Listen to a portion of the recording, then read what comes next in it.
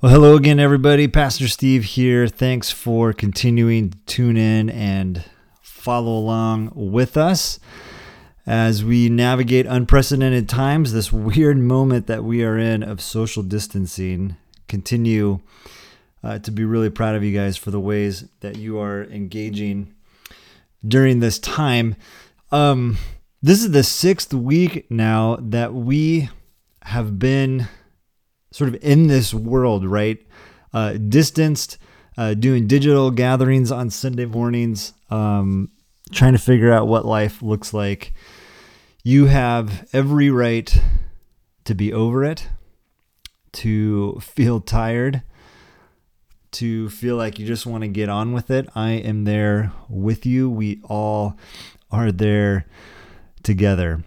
But again, in the midst of this unprecedented moment, I continue to be so impressed with our community's willingness to press in and stay in this thing together. So I wanted to begin this moment, this time that we have together here, by naming some of the things that I am seeing and some of the things that make me really proud to be a part of this community called Discovery. So I'm proud of Grace and Claire, kids ministry directors and coordinators who are doing just an incredible job getting content to families and kids. I'm proud of our support staff, Amanda and Carrie and David, who are doing so many things behind the scenes, keeping us organized, keeping us up to date, on the same page. Proud of our social media team. I've been throwing a lot of random challenges their way over the past weeks, and they've responded to all of them with grace and excitement.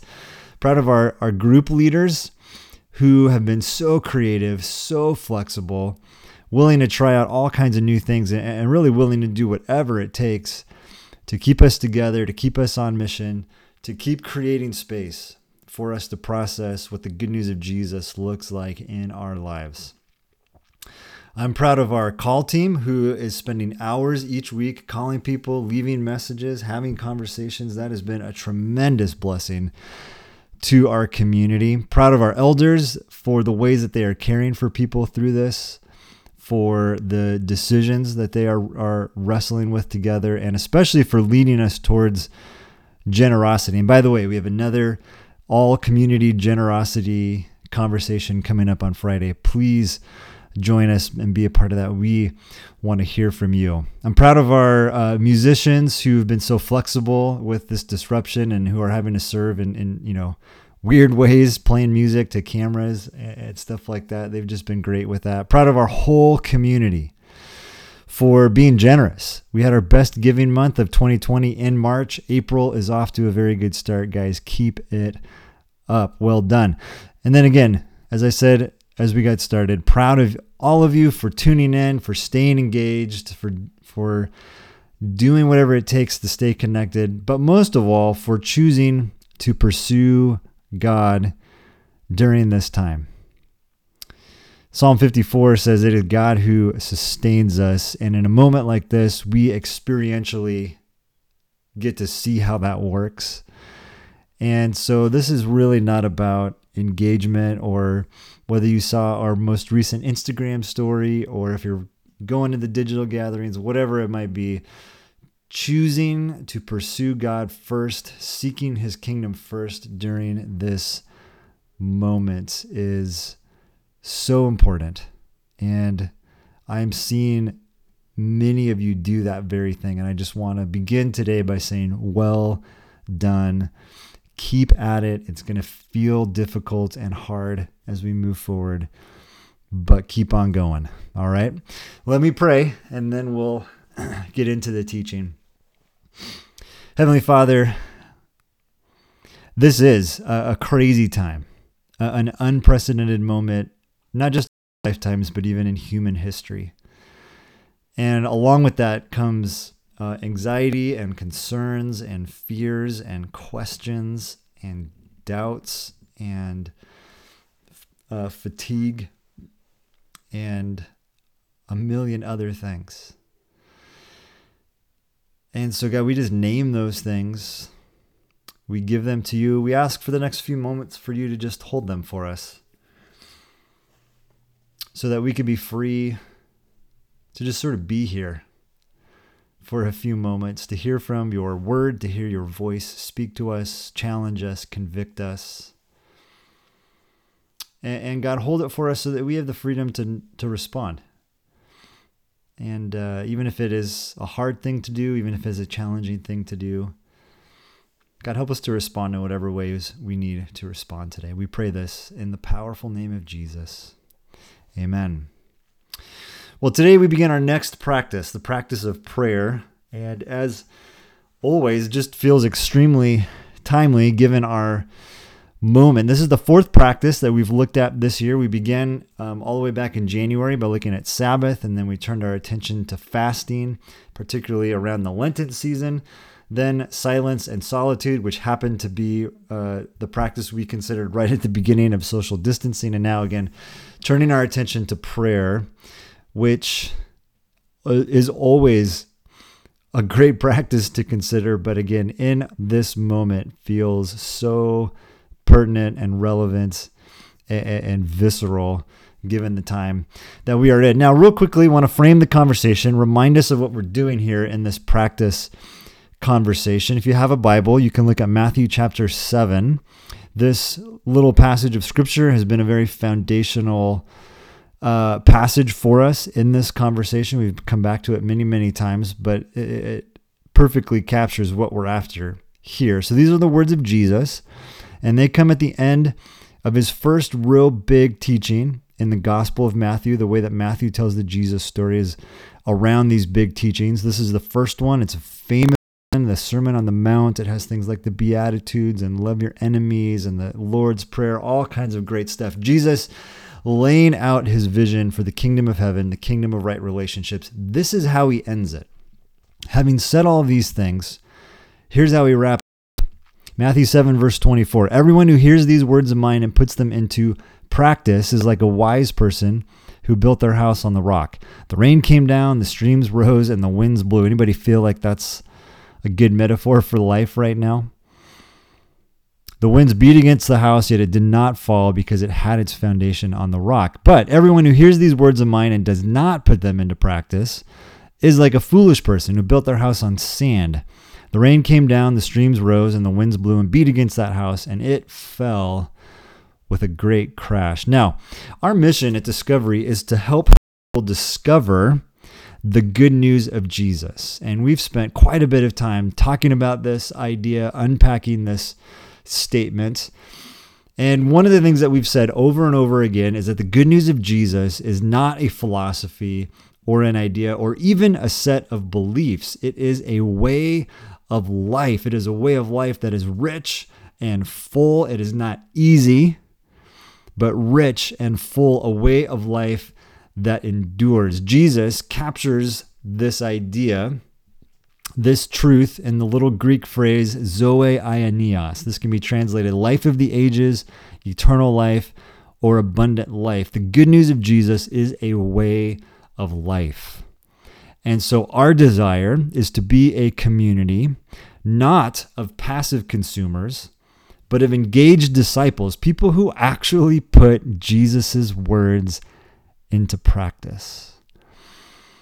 These practices are a way, a means through which we experience this full life, what we've been calling the with God life.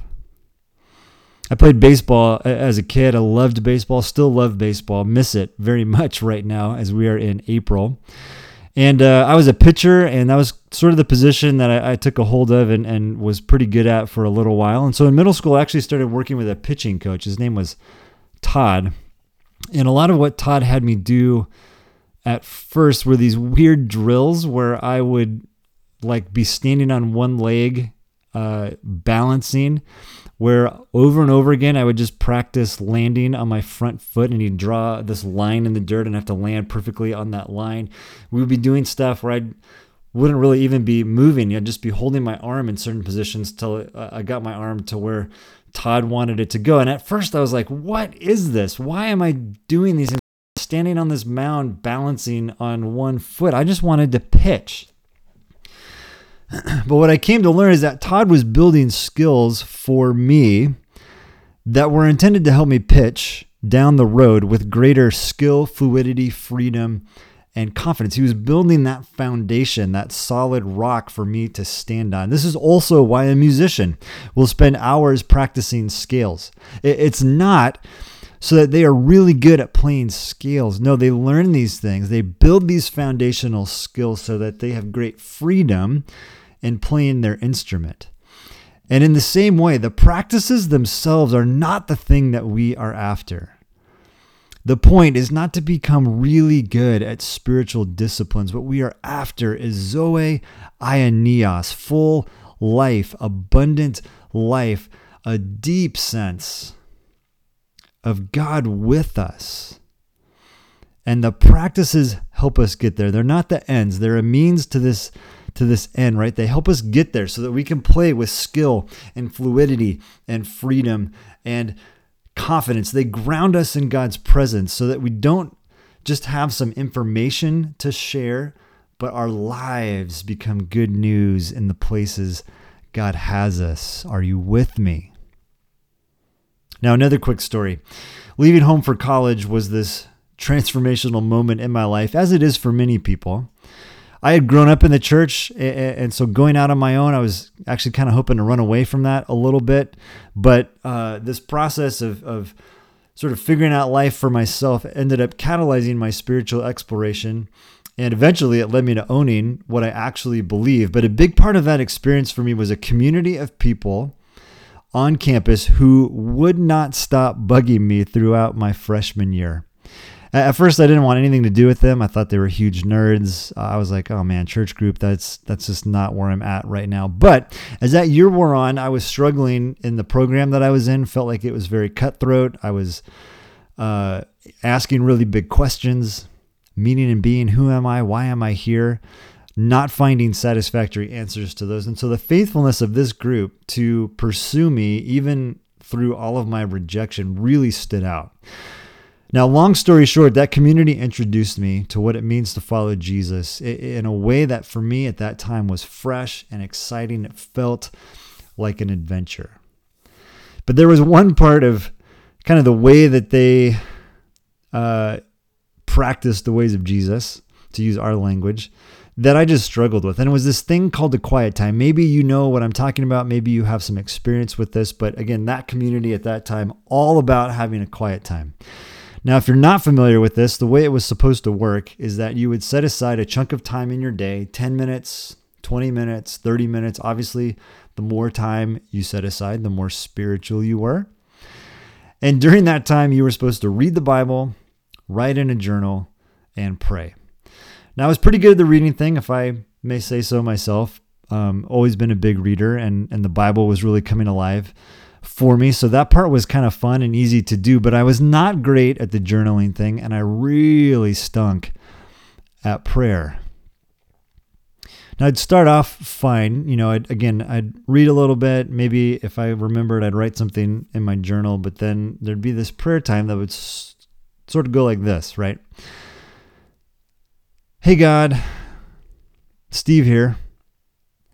Thanks for being God and for all the great things that you do. Thanks for this quiet time. Got to pray for my grandma who's not feeling well. Pray for my friend Mike who's got a big test today. Got to pray that my grandma would feel better and that Mike would do well on his test. And I wonder who the Giants are going to start at second base today. Right? My mind would just wander off to all these different places, and then I'd feel bad about that. And then of course there'd be the thing where you skip a day and you feel super guilty. And then there was the dreaded question. This would always happen. Someone would come up to me and say something like this: "How your quiet time's going, bro?" And I'd be like, "Oh, I don't know. I've missed 3 days," and just again feel guilty, comparison, all these different things. Now, part of the struggle there is that I was 19. Not very disciplined yet in my life. But in my experience, a lot of us struggle with this.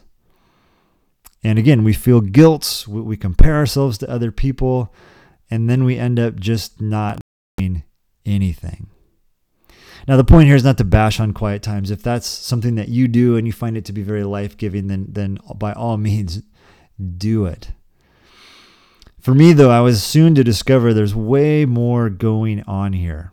Now, if you still have your Bible in front of you, turn all the way to the beginning, to the book of Genesis. I'm going to introduce you to one of my favorite characters, this guy named Jacob. Now, Jacob is not a great character in that you would want to model your life after him, but he has some of the most incredible encounters with God. One of them is this wrestling match. This is where his name is changed from Jacob to Israel, and Israel, of course, becomes the name that God's people take on throughout the rest of the Old Testament. This is in Genesis chapter 32. Before all of that, though, we learn that Jacob makes just a huge mess of his life. He causes a ton of family drama, and this leads to him having to flee from home, and he actually decides to go live with his uncle for a while.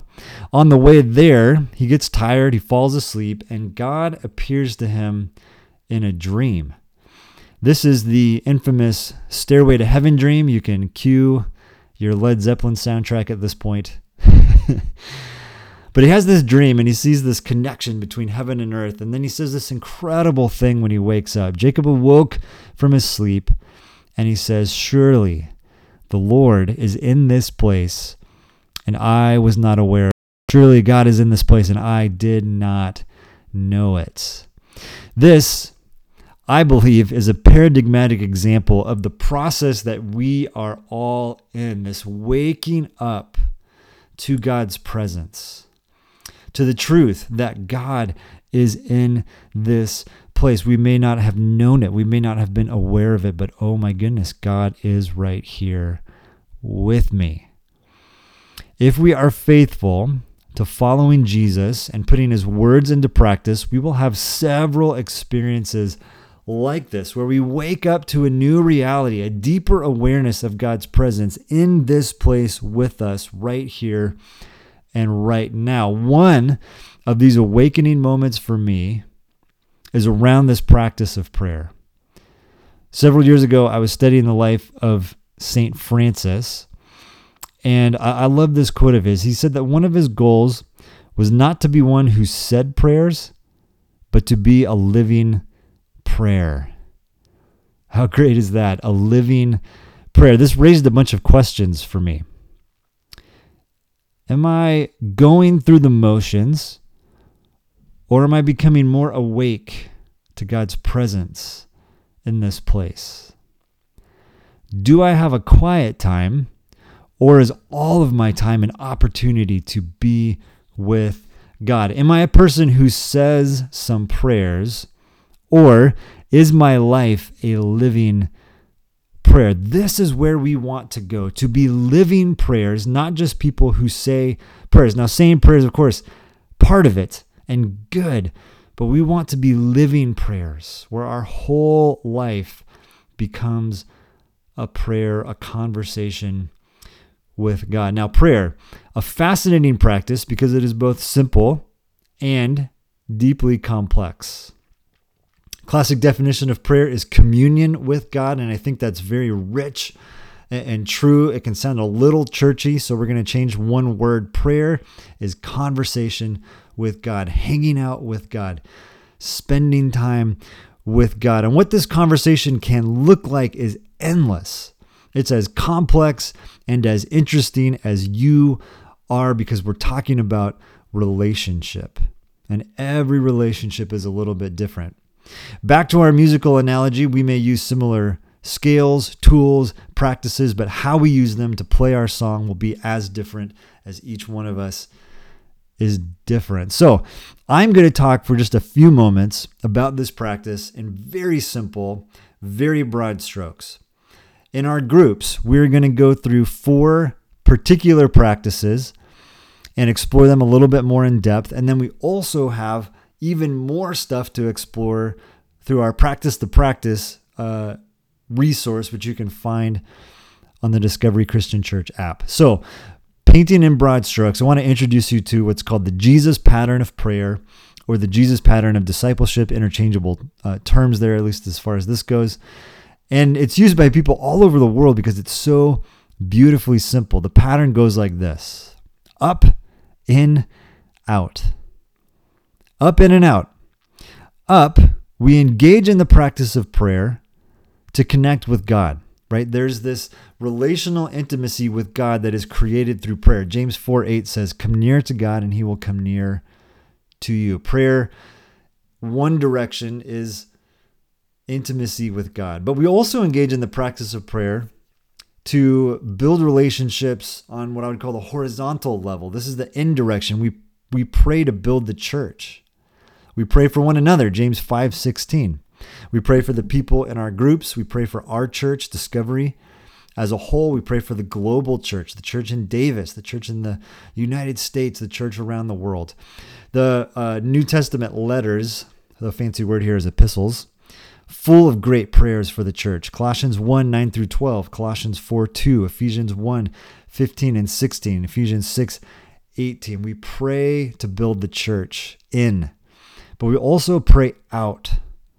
All right, God's mission, God's work in the world is fueled by prayer. Matthew chapter 6, Jesus, when he's teaching us to pray, says, Father, your will be done on earth as it is in heaven. Matthew chapter 9, verse 38, Jesus says, pray for the harvest, for the work that God wants to do in the world. So we pray up, we pray in, we pray out, up, in, out. A conversation with God that is intimate, communal, and missional. Are you with me? Now, one last thing. I want to tie this all together with another pattern, the pattern of renewal that we've been considering all throughout the year. Remember, renewal always begins in a time, a moment of decline, despair, hopelessness, helplessness. And in that place, a remnant emerges. This small group of people who says, hey, it doesn't have to go down like this. They experience holy discontent. Again, this feeling of there's more here. God can still do something. God can still move. And so this remnant prays, and in their prayer, they contend for God to move. And this is the word that I want burned into our brains right now for this moment that we are in. Okay, this pattern of renewal seen all over Scripture, all over church history. When people start contending in prayer, stuff happens. Acts 4:31, the first church is together and they pray, and it says that the ground shook. They contend. They strive, assert, struggle. They aim at purpose. Now we are in the middle of this unprecedented moment in human history. And there are all sorts of ideas about what this moment means for humanity, for the economy, for individuals, for the church. And one of the fascinating things about this pandemic to me is that there isn't an obvious call to action in the sense of like, let's go rebuild houses or let's send a team to fix this problem. But there is, and I believe this to my core, there is here a massive invitation to contend, to seek, to struggle, to aim for God to move. And this is not just because there's a pandemic going on. I've had this sense, this weight on my heart going all the way back to the beginning of this year, really back to the fall. But our first Sunday together in 2020, 4 months ago, which of course feels like 10 years ago. But that first Sunday we talked about this idea of only by prayer. Mark chapter 9, Jesus says some things can only happen through prayer. And we're really learning what that means in real time, right? We are in an only by prayer moment. Church, if we do nothing but contend in prayer for the next 2 months, I believe we will have some incredible stories to tell. So I want to, in this moment, I want to invite you. I want to plead with you. I want to ask you to contend with me in prayer. Now, you may be led to contend for many different things. But I want to lay out 3 ways we can contend using that up, in, out pattern, and then we'll be done. So out, may we contend for global and healing, for this pandemic to end, for God to bring healing to our world. And in the midst of this chaos, may we contend for God to wake up many people to his presence in this place. And may we contend for the global church, but specifically for Discovery, that we come through this stronger and more ready than ever to help people discover the good news of Jesus. And then finally, up, may we contend for deep experiences of God's presence so that our mission is fueled by a confidence that, oh yes, we are with God. God is in this place. My friends, Discovery Christian Church, will you contend with me? Grace and peace, everyone.